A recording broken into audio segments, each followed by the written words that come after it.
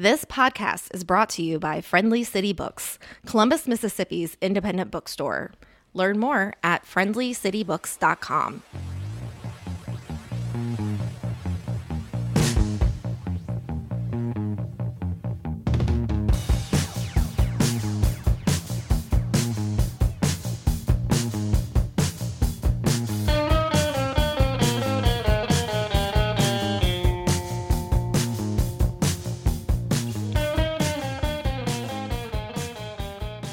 Welcome to the Friendly City Books podcast.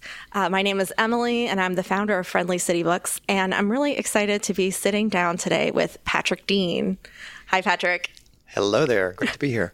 Thanks for coming. Patrick drove into Columbus in this very cool van.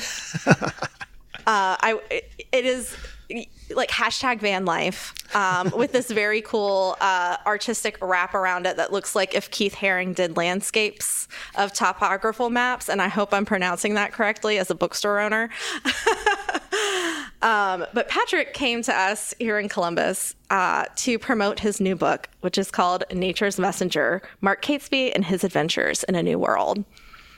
So we're excited to have Patrick here because we love to support and promote Mississippi writers. And Patrick Dean is a Mississippian himself. Patrick, what is your background and connection to Mississippi? So I moved to, and thanks for having me here, first of all. Great to be in Columbus. Wonderful bookstore. And thanks so much. I moved to Mississippi when I was 6. My dad actually worked at the Bay St. Louis NASA facility. Wait, you're kidding? No, okay. My dad was a rocket scientist. I'm from Bay St. Louis. That's where I grew up. Sorry, this didn't come up in our pre-recording interview. I grew up in Bay St. Louis. That's tremendous. That's tremendous. So he worked at Stennis Space Center. We lived in Picayune for a few years while Dad did his rocket scientist thing down there. Yeah, for those of you who aren't from Mississippi, that is pretty country. And then we moved to Cleveland, where Dad was a math professor at Delta State for a while. So I grew up I consider myself a Delta boy. I grew up in Cleveland and then Leland, graduated from Leland High School, went to Delta State for a year, and then Ole Miss. Graduated from Ole Miss by the skin of my teeth. And then literally like academic probation. I had a really good time at Ole Miss. Read a lot of books there, but the librarian loved me. Like every semester I would return this huge overdue stack of books, and she would forgive the fines. Oh, that's nice. So I was one of those busy having an education rather than, making good grades. I was going to say, were you in a frat or something during all this time? I was doing that kind of thing too, yeah. I was also National World Affairs columnist for the Daily Mississippian. Oh, that's a fun title for a college student. And a 2-time winner of the Ole Miss Poetry Contest. Hey, there you go. Yeah, so the literary thing was going on back then. Moved to Jackson, waited tables, worked in politics, worked at Lemuria Bookstore for a year, which is like my most best credential in my life as far as I'm concerned. All right, we love them. So, John, if you're listening, thanks for laying the groundwork for us. That's right. Hey, John Evans, what's up? And then went off to D.C. for a while, came back to Mississippi, met my wife Susan. We were teaching at Lanier High School in Jackson. Took her back to the Delta. We taught at Greenville High School, T.L. Weston High School. And then I just couldn't take any more Mississippi heat and humidity. I couldn't mountain bike. The one time I tried to mountain bike at the Delta, I got stuck in the mud and had to hike home. I thought you were going to say you couldn't mountain bike in Mississippi because we have no mountains. Well, there's that too. So I told Susan I wanted to live in a small southern college town where I could do the outdoor thing. Hence Swanee, where we moved in 1999. We've been on the mountain ever since. Wow. So that's the story. But we come back all the time. We come to Jackson. We get, do all so many good restaurants in Jackson. So we do that and hang out with our friends and go down to Loosedale, where I have a sister-in-law, 2 nephews and their families, another niece in Fairhope, Alabama. So we're like South Mississippi people now. Yes. So. Yeah, 228.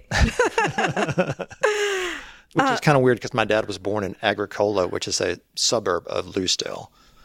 Lucille has suburbs? It has at least one. Agricola. Agricola, the Latin word for farmer. How they knew that down there, I have no idea. But yeah. Well, and another fun tidbit is, picayune comes from the French word for a small thing, something that doesn't really matter is kind of the translation. I mean, it's like being from the town of Trivium, basically. Yes. Well, that's great. So, okay, you worked at Lemuria, you did some politics, you've moved to Tennessee. How did you end up becoming an author? Well, Sewanee is a very literary place. Now the School of Letters is there. Lots of good writers and writer adjacent stuff going on there. Kevin Wilson has a Sewanee connection. John Jeremiah Sullivan has a Sewanee connection. David Haskell, another wonderful writer with a Sewanee connection. So there's a lot of that sort of in the air. And before I got involved with this nonprofit that I work for now, I taught at St. Andrew Sewanee School, which is a 6 through 12 Episcopal school. I taught English and history and ran the outdoor program for a while. And while doing that, I decided I wanted to get a master's degree. So I got a master's in theology from the School of Theology at the University of the South. And at some point, so back up a second, when I worked at Lemuria, I for some reason I was obsessed with two places, Alaska and Africa.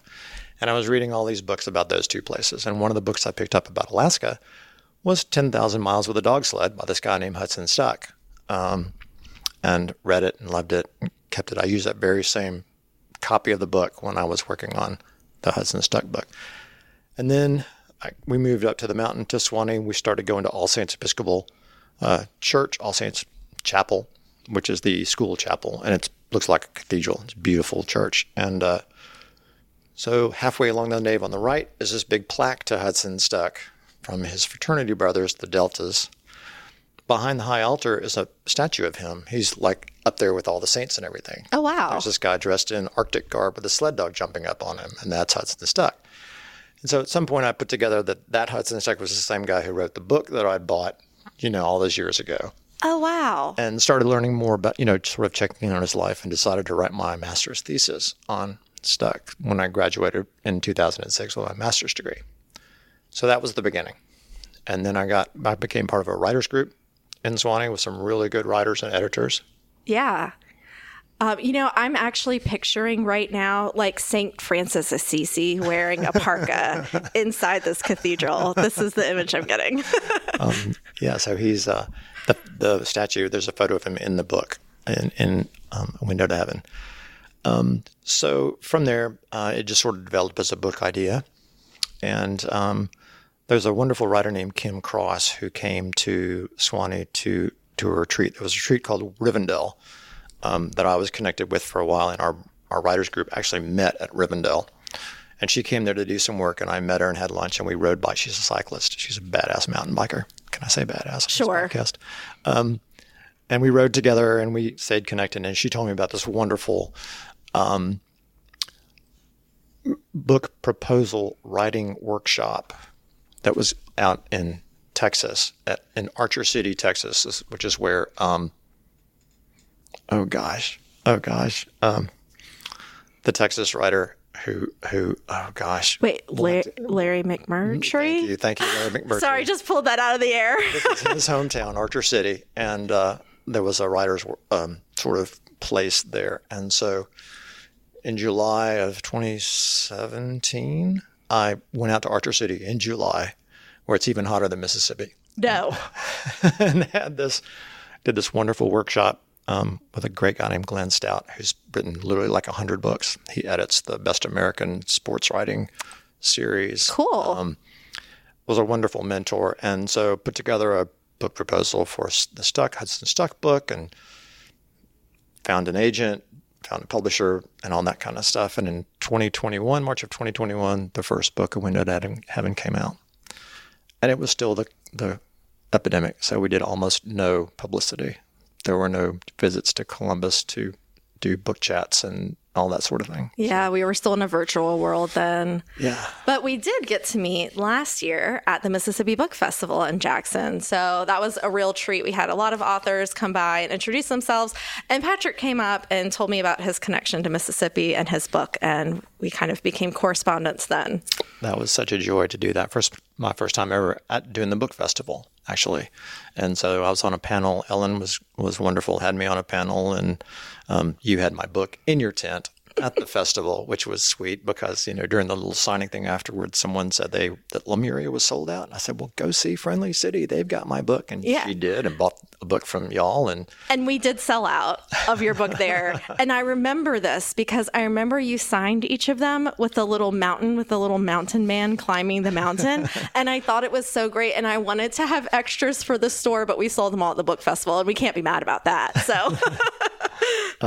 Yeah, so that's right. I did the mountain with an arrow, sort of inspire people. That's the whole thing is like, climb your own mountain, whatever that is. So, and then Nature's Messenger comes out, and I think, well, I've got to draw something. And those, when I saw them, what am I going to do? I wanted to draw up. So, woodpeckers especially pileated woodpeckers are my spirit animal. I mean, I just love. They're just so wacky. They're so they're unafraid to be themselves, and they're bold, and they make that wonderful jungle noise as they're flying through the woods. And I really wanted to draw a pileated woodpecker, but it didn't. It just didn't work. They're hard to do, and it's hard to make it look exactly and not just like a blue jay or anything else. True. So, yeah. Especially with no color, because they're like black and white and red. So instead, I draw a sailboat, which I figure that makes sense. Matches the exploration side of Catesby and all that. So now you get a sailboat with an arrow. So like go explore. That makes sense. Well, when you're like climb your own mountain, and yes, like I guess sail new seas, explore new seas or something. Exactly. So now whatever I write for the next book, it's got to have a good little icon drawing. Yeah, a little cartoon to go with it, a little avatar, I guess. Speaking of the woodpecker, I remember looking in the plates of images in the middle of the book. There is an image of a woodpecker of a species that is actually now extinct. Is that right? So that depends. Because there was a recent sighting, and by recent I mean like the 1980s, right? There's a big controversy about it. And let me just say right here, right now, that I am a believer. I think that the ivory-billed woodpecker is not extinct. Having grown up in the Mississippi Delta and knowing what those swamps are like, I believe that in Louisiana, you cannot say for certainty that there is not an ivory-billed woodpecker somewhere in the swamps of Louisiana. I would love to believe it.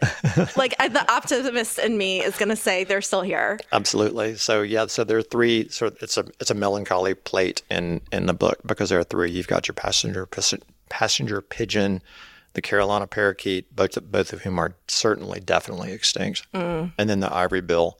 Like I say, there are scientists, biologists, wildlife biologists today who say that they think they're still alive. They're still out there. So I will be, that's my story, and I'm sticking to it until somebody tells me otherwise. I mean, I hope so. And then on the cover of the book, are these illustrations from Mark Catesby? That's all a collage of Catesby art. Yeah, because I noticed the frog, and then when I was in the middle of the book, I was like, oh wait, this is the same frog. So that's really neat. Yeah, one of the measures of respect that he has been given by entomologists and botanists and zoologists is having animals named after him. And the American bullfrog is named Lithobates catesbiana, named after Catesby. So that's so cool. Yeah. I love that. So he will live on. That's right. As long as the bullfrog does, which hopefully will be forever. We hope. So how did you fall into Mark Catesby's story and, discover him? Yeah, it goes back a ways too. In the 1990s, my wife and I were living in the Delta. That's when we were teaching at Greenville High and all that. And I was deeply off into Wendell-Berry and nature of that sort. And I was reading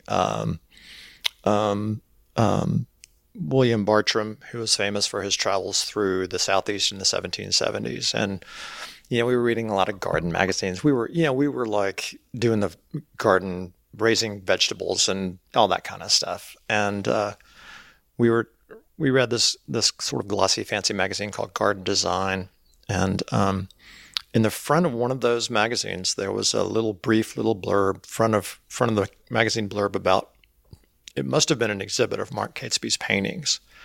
And I knew of Audubon, of course, and I knew of Bartram, and so I was in that groove of naturalists, early naturalists, especially in the South. And I'd never heard of Mark Catesby, and so I went looking for more information. And it was, it was the day before the internet, basically, and so there was nothing. I could find nothing at all, and so I just shrugged my shoulders and went on. And then 2021, Window to Heaven is out. We're starting to do publicity and stuff. I hadn't even had the conversation with myself about whether I was ready to write another book, much less looking for a subject. And just literally popped into my head one day. It's like, oh, I remember reading about that Catesby guy. I wonder if there's wonder if he could be a good subject for a biography. And we were off and running from there. So suggested it, did a little digging around, suggested it to my editor and my agent, and they liked it. So we were off and running. Well, I love biographies that tell stories of people who might have otherwise been lost to history. And, this is an interesting case because he was before Darwin, before Audubon. He was a contemporary of some of the biggest names in science. And one that really stood out to me is he actually came a little bit before Carl Linnaeus. And I'm still not sure if I'm pronouncing his name correctly. But yeah, so Linnaeus invented the taxonomy that we use today to group and categorize and name species of, all living beings. And I remember learning about him as a little girl. As a side note, I remember going to the New Orleans Museum of Art for an exhibit on Claude Monet when I was probably 7 or 8 years old. And there was a book in the gift shop about a little girl who loved Monet named Linnea.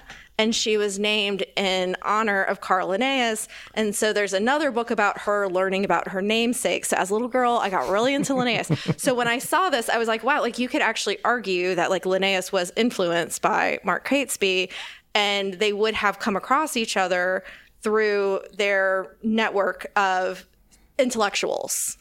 That's right. I mean, we don't know that they ever met, but they did correspond. Linnaeus did come to London during the time when Catesby was alive.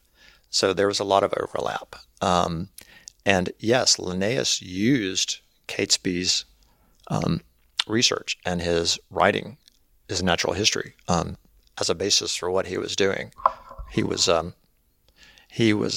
bit of an egotist, and so he didn't give Catesby a whole lot of credit for what he did.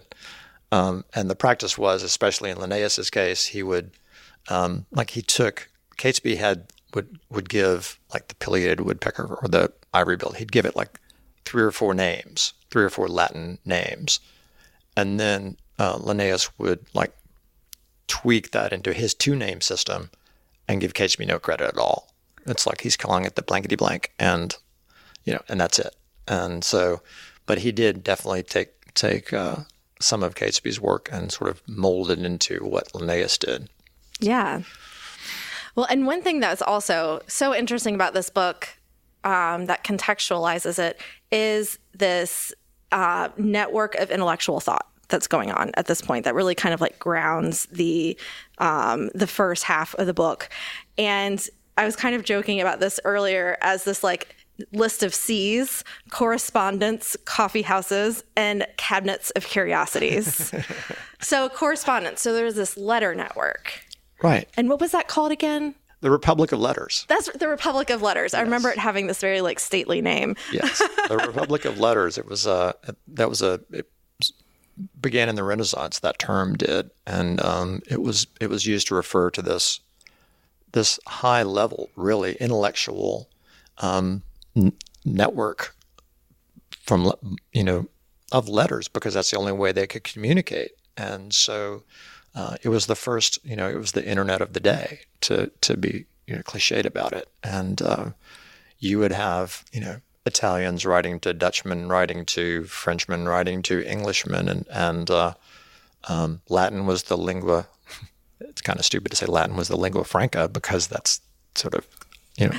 And, yeah, oxymoronic in a way. Yeah. More on there, but Latin was the common language they used to communicate with each other, at least, you know, up until the 1700s or so, even then to some extent. But yeah, I mean, that's how discoveries got shared. That's how knowledge was circulated among the learned men and very occasionally women of the time. Oh, and speaking of time frame, since you just mentioned this, I think it's important to note, to kind of ground this in the time, that Mark Catesby was born in 1683, died in 1749. So, yeah, we're talking early 18th century here. Right. So the other part that was kind of the next level beyond the correspondence network was the coffee house network. And I mean, I feel like there could probably be a whole book just about this coffee house network in London. And ironically, to kind of set the stage, I just finished reading or listening to an audiobook called The Last Days in the Murasaki Bookshop, which is set in a real neighborhood in Tokyo that has the highest density of bookstores in the world. And there's like 200 bookstores all in the same neighborhood. And they're almost all used bookstores. And I actually started to picture this when I was picturing this coffee house culture in London, because it sounds like you could, if you threw a rock down the street, you would hit a coffee house, and then each coffee house down the street had a different clientele that was gathering there for a specific purpose. Absolutely. So you had, the Royal Society had its own coffee house. The trades, the various businesses had their own. The most famous, of course, being the marine insurance, which started meeting at Lloyd's Coffee House, which became Lloyd's of London. And botanists had their own too. I mean, we talk about that in the Temple Coffee House, which was where all the botanists hung out to do their thing. There was a Carolina Coffee House. There was a Virginia Coffee House. There was, you could pick and choose. It was really that sort of very specialized sort of thing. I wonder if there were any that were just like omnibus, whatever you want, just in the coffee house. Because, it's funny. I was thinking about that. I was like, what is that like today? And I was like, well, in downtown Columbus, we have one coffee shop. So I guess it is an omnibus coffee shop, or like the beer garden that we're going to go to for our event later. Yeah, that's the place to go, the place. Right. But, as you're describing these coffee shops, like the Carolina coffee shop and the Virginia coffee shop, what popped into my head is we were talking earlier about how we both lived in D.C. for a while, both had careers in and around Capitol Hill.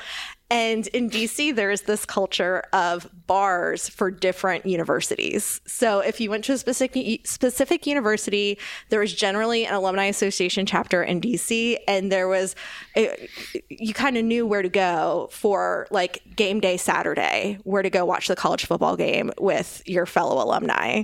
Right. So maybe, I guess we do still have something like that. Sure. The North Carolina bar and the Duke bar and all that sort of thing. Yeah, I know. Right. I remember when I was living in D.C., Ole Miss and Mississippi State actually had the same gathering location. Yeah, which to someone from Mississippi sounds insane, but... Yeah. The important thing is you're both Mississippi, I guess. Yeah. It's more important than the rivalry. So. But it was a fascinating. The coffee houses are these fascinating centers of information. It's like brought out of the network of correspondence and made tangible right there in London. And so they were the social, cultural, and intellectual centers of London at that point in time. And you could learn a lot. They were called penny universities because that's what it cost to walk in and buy a plate of coffee. And the newspapers were there, and people were plugged into what was going on. So. It was a fascinating time in that way. Yeah, I love that because I was thinking too of the bookstore as our own penny university with a little bit of inflation, I suppose. Right. And then the other piece of context that I thought was so funny and interesting was the Cabinet of Curiosities. Yes. Like the original private museums, I guess. Perfect. I mean, there were no public museums at that point. It started out with wealthy nobles who had an interest in art or whatever, and they would have their collections, and they would have friends in to see them, and And from there, we have the scientific revolution going on, and it's becoming fashionable to have fossils and minerals and, curiosity, things like, embryos of two-headed chickens and stuff like that. And so, you would have all of these weird things that you could show to people who came by your house. And so that's wild. One thing I love so much about it is, so I've been accused of being, quote unquote, a hoarder, a pack rat. My mother thinks I need to, throw more things away. And I'm one of those people who ascribes like emotional value to like my objects, my objet. And maybe that's why I own a bookstore. But I have started to realize, all these little trinkets that I've picked up on my travels that I have arranged, around my living room. I have a cabinet of curiosities. Totally. I'm part of the virtuosi. You're a Renaissance woman. That's the situation. So I love this because, it's just so funny to see, like, the more things change, the more things they stay the same. The correspondence networks and coffee houses of the past are like the, Reddits and the Twitter universes of today. When I used to, before my bookstore life, when I used to work in economics, we had #Econ Twitter, which was basically our coffee house for, Sure. Economic issues. Absolutely. So anyway, I just loved all of that, just like grounding in the history. And let's also mention the fact that pirates had their own networks too. Yeah. The pirates had their own information networks. So how did this work?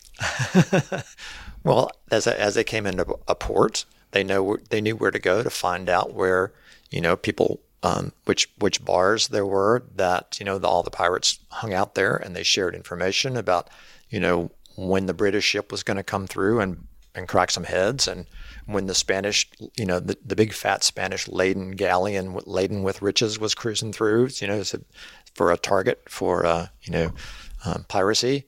Yeah. So they had their own sort of Caribbean-wide network of information flowing, just like coffee houses in the Republic of Letters. And so this also actually ends up kind of playing into the story of, Mark Catesby. So, born in England, like in the countryside, travels to the New World a couple of times. And there's a real issue with pirates stalking the coast of, then early America and the Caribbean. And one of Mark Catesby's predecessors found themselves on the receiving end of a pirate attack, right? So, several of the naturalists sort of had their shipments of things over to England disrupted by piracy. He writes in a letter about how part of his, I'm sending you 27 trees, and I think the other 30 I sent you by the other ship may have been lost to piracy, but I'm doing what I can. And Blackbeard had blockaded Charleston just a few years before Catesby arrived. One of the things I really learned this while I was doing the research for the book, was the golden age of piracy. The one we think of when we think of the totems of pirates, the skull and crossbones and Blackbeard and all that, was literally a decade, from 1716 to 1726. That's it. All that happened within that time frame. But they were such a they were just arresting, galvanizing sort of social movement, I guess you would almost call it, because they were very democratic at sea. The captain was elected, and he could be deposed at any time by the crew. The spoils were divided evenly. The captain got a double share, but they separated out by shares and did it that way. So it was a very fascinating time. But by 1726, the British Royal Navy was like, no more of this. We're going to shut this down. And they brutally shut it down. Yeah. But it was a fascinating time, and it was only one of the many sort of impediments to botanical specimens like Catesby's getting back over to England from the Americas. Yeah. And so, okay, let's talk about this in a little more detail, because I also thought this was really interesting. So Mark Catesby basically goes around to rich people to say, will you sponsor my trip to America? And they're like, sure, here's some money, send us some stuff back for our cabinets of curiosities. So He's over. I mean, his first trip, he's in the Carolinas for like 7 years, right? Virginia. Thank you. So his way of basically repaying the money that has been given to him to do this trip is to send his, quote, they were called subscribers then, which I thought was so interesting that we called that a subscription. Right. But he basically had to return something to his investors, and he would return these specimens. So what was this like? Well, so just to correct you a little bit, he did 2 trips to the New World. The first one in 1712 to 1719, and he went with his sister and her family. She had married a physician named William Koch, who ended up being a big deal in Virginia and Williamsburg. And so he went over with her, and he was pretty much a free agent for the first trip over. He did some exploring around, and he took some notes, and he made some paintings. And he did already have connections back in England, and he did send some plants and some plantings and some seeds and some specimens back over there. But it wasn't a quid pro quo. It was just he was basically establishing himself as a botanist, as an artist. And then by the time he gets back in 1719, he's made a reputation. People are like oohing and eyeing over his art, his paintings of plants and animals, and his ability to gather these plantings and things. And so when they're looking for somebody, I think you might have been thinking of John Lawson, who was killed by Native Americans by the Tuscarora in 1710, I think. But he was a naturalist. He was exploring South Carolina and had already written one book and was going to write another about the wildlife of South Carolina. And so they were looking for someone to sort of finish his job. And then they said, well, this Catesby guy obviously has talent and he wants to go back. And so that's when they pooled their resources and funded and were the patrons for his second trip in 1722 to South Carolina, to Charleston. And so, yes, that was a quid pro quo. Part of his work was to send back plants to the highbrow botanical enthusiasts in London. Yeah. Another thing that just really shocked me that I guess had not occurred to me before I was reading this is when Catesby and his contemporaries would come to, cross the ocean on these expeditions, they may have, in many cases, been riding on the same ships as slaves. And that never occurred to me before because I guess the way that we are taught American history, I thought a slave ship was like just slaves, like would not have had other cargo, much less passengers who are there like of their own accord, who are going, because they're going to start a new life in America, or they're, going and coming back.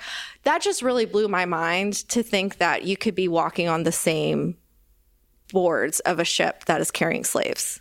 Right. Yeah, that's true. And it struck me really for the first time too, as I was writing the book. But if you think about the triangular trade that we heard about, 2 of the 3 legs are without slaves, without enslaved people. So they take raw materials from the New World to England.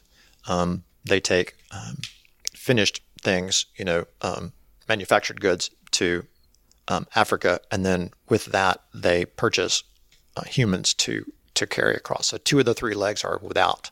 Mm-hmm. At least at this time, early 1700s, we're talking about, most of the journeys across were involved with the slave trade. So it's just a matter of statistics, probabilities that they would be. Some of Catesby's specimens were sent back by ships that had carried slaves over to America.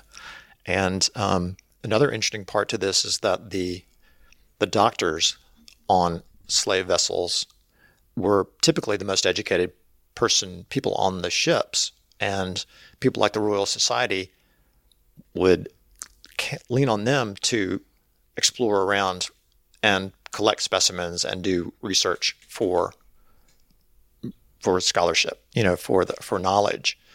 So you had again, you have the coupling of the slave trade and the intellectual exploration funded by the Royal Society and by others. So they kind of go together. You almost can't have one without the other in that society, in that time.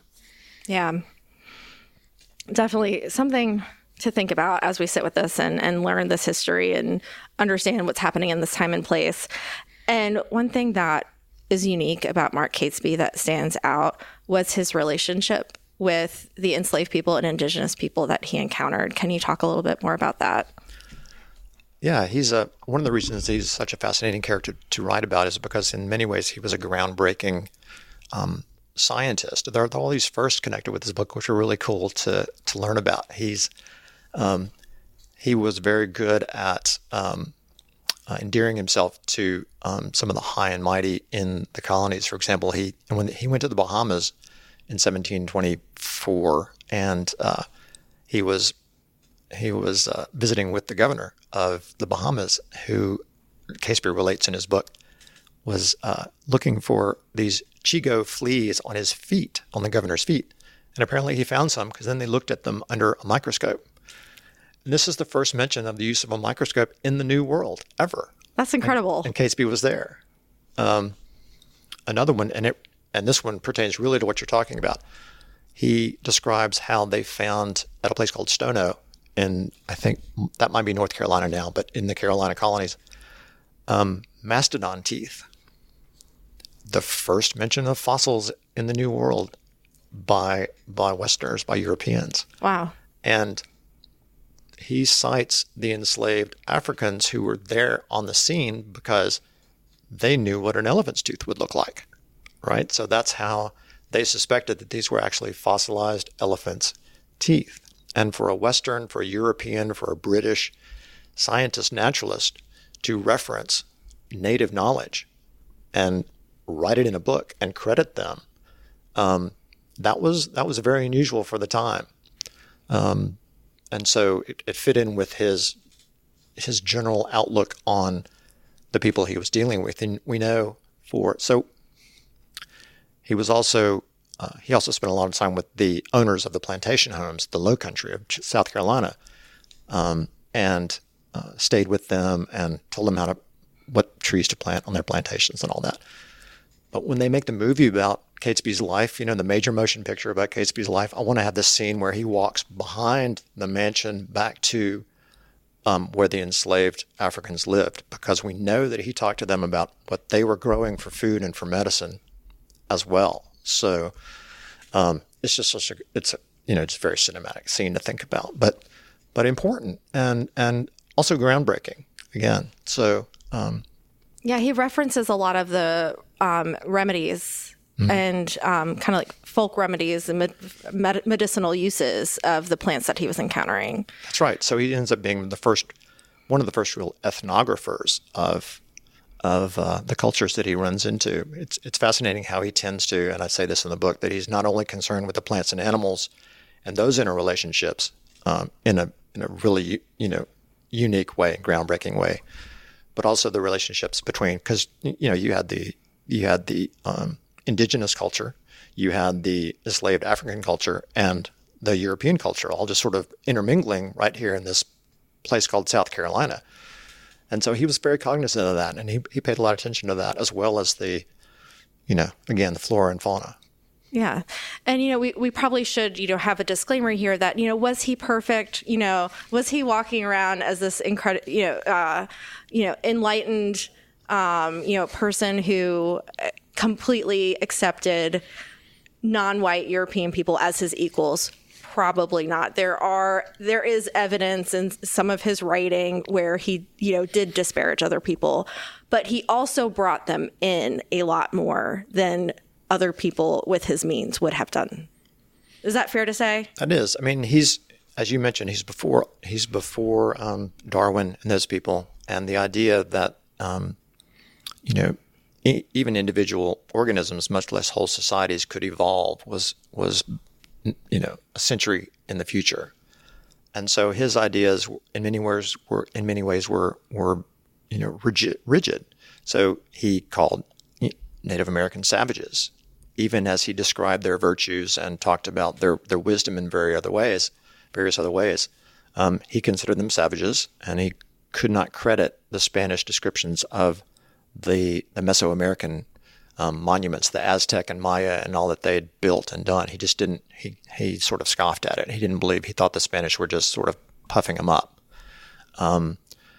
So no, he was very much a man of his time in spite of these instincts of his toward inclusion. So we don't want to anachronize him. We don't make him more advanced than he really was. Yeah. But then, we can also recognize, there's a part that he describes during his channels where, he slept beside indigenous people who were, exploring with him.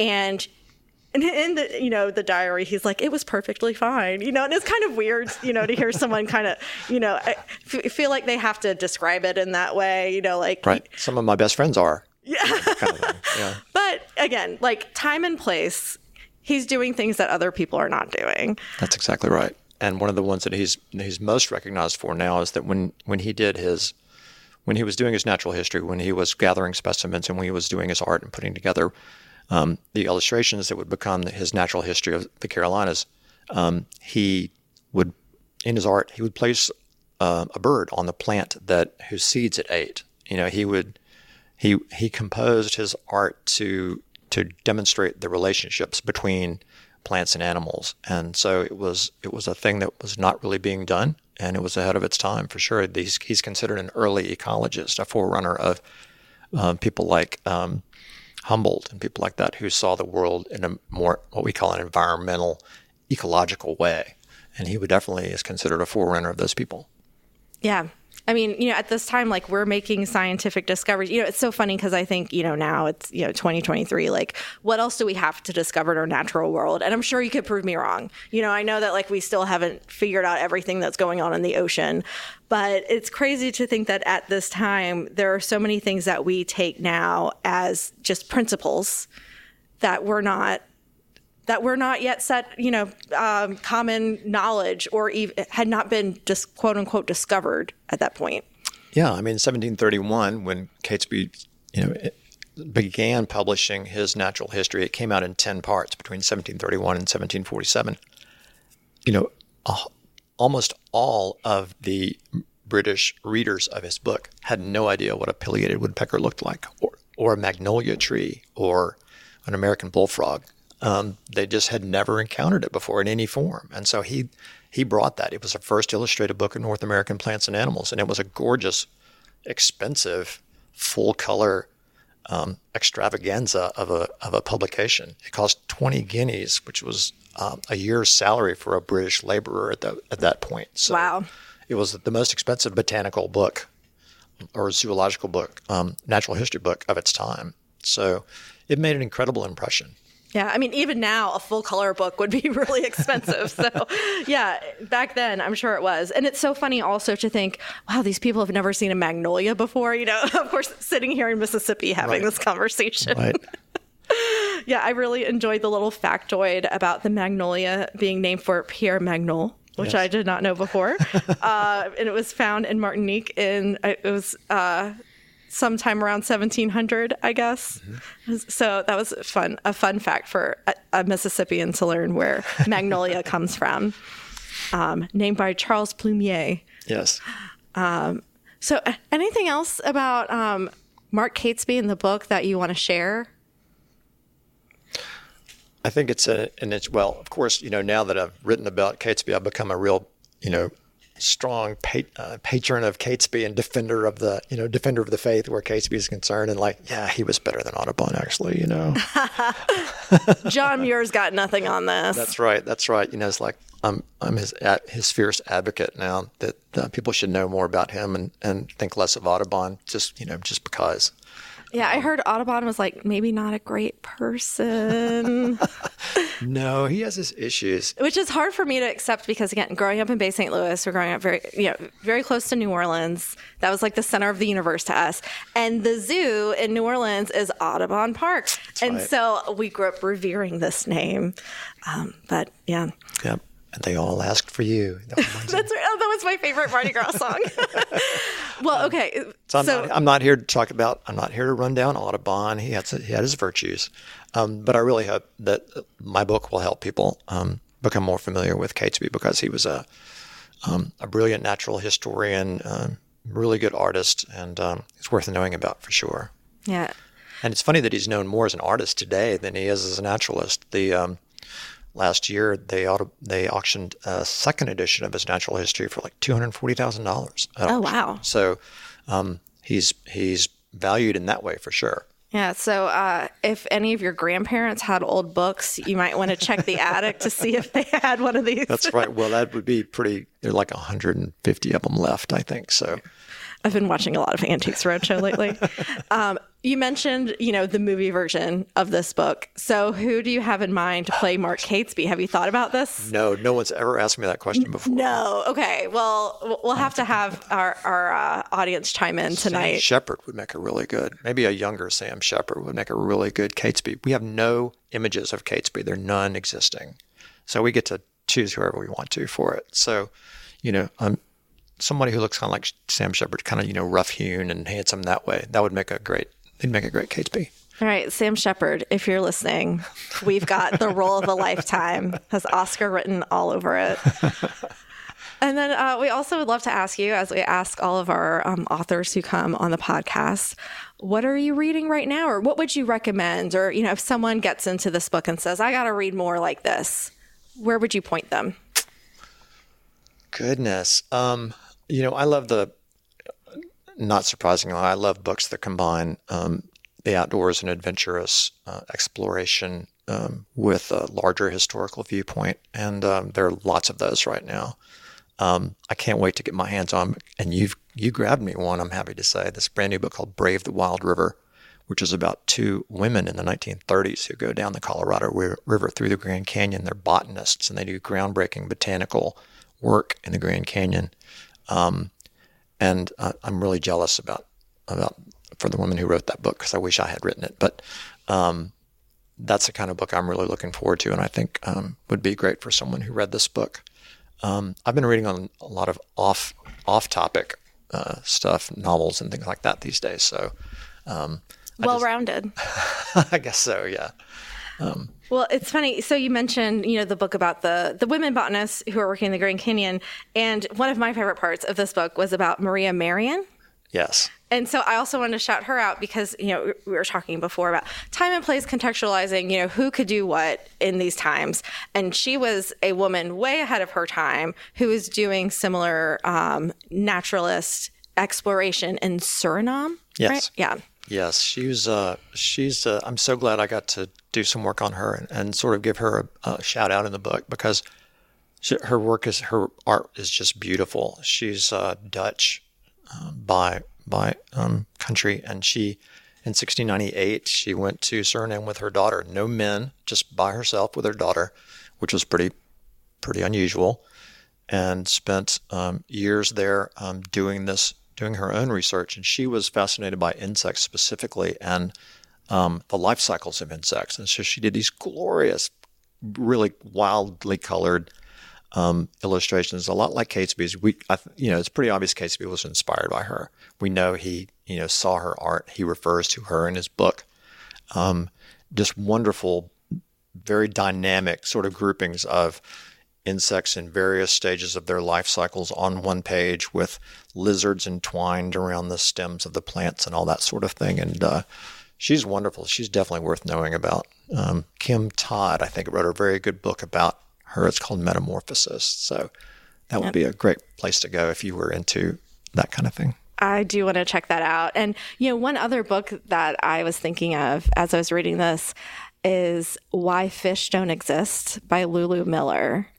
Which is, yes. And the subject was David Starr Jordan, who became, I think he was the first president of Stanford University, perhaps. And right. He rose to that, that position because he worked in taxonomy, and he, quote unquote, discovered something like, I don't know, what was it, like 25% of known fish species or something like that. Right. And then, like Audubon, turned out not a great person. That's exactly right. Yeah. I guess I got off lucky with Catesby. That he's on balance a pretty decent guy, but yeah. You can find some really bad things under rocks if you start researching people's lives like that. Yeah, so. But it's such a interesting kind of creative nonfiction version of a biography, and science writing and personal history. I really enjoy nonfiction books that kind of, dabble in all these different disciplines. So that was one that I was thinking of, someone like this, or if you liked that book, if you've already read Why Fish Don't Exist, this would be a great one to go to next. Absolutely. I think this book holds a lot of promise for people who are into, botany, plant art, ornithology, bird art. I mean, you've got all those audiences. I think could really find something they'd enjoy in this book. Yeah. Well, again, Patrick's new book is Nature's Messenger, Mark Catesby and His Adventures of a New World. And he's also the author of A Window to Heaven. He's on a book tour right now through Mississippi. So if you're listening to this and have gotten really excited and want to meet him, you can check out his website at patrickdean.co. That's right. To see where he's going to be next. And thank you so much for coming to Columbus and being on the podcast. Thank you so much. I really appreciate it. Had a great time. All right. And thanks everyone for listening. Happy reading.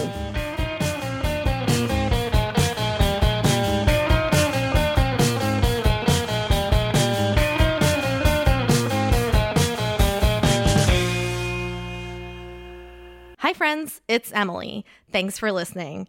Support Friendly City Books and other independent bookstores like us by shopping online at bookshop.org and libro.fm.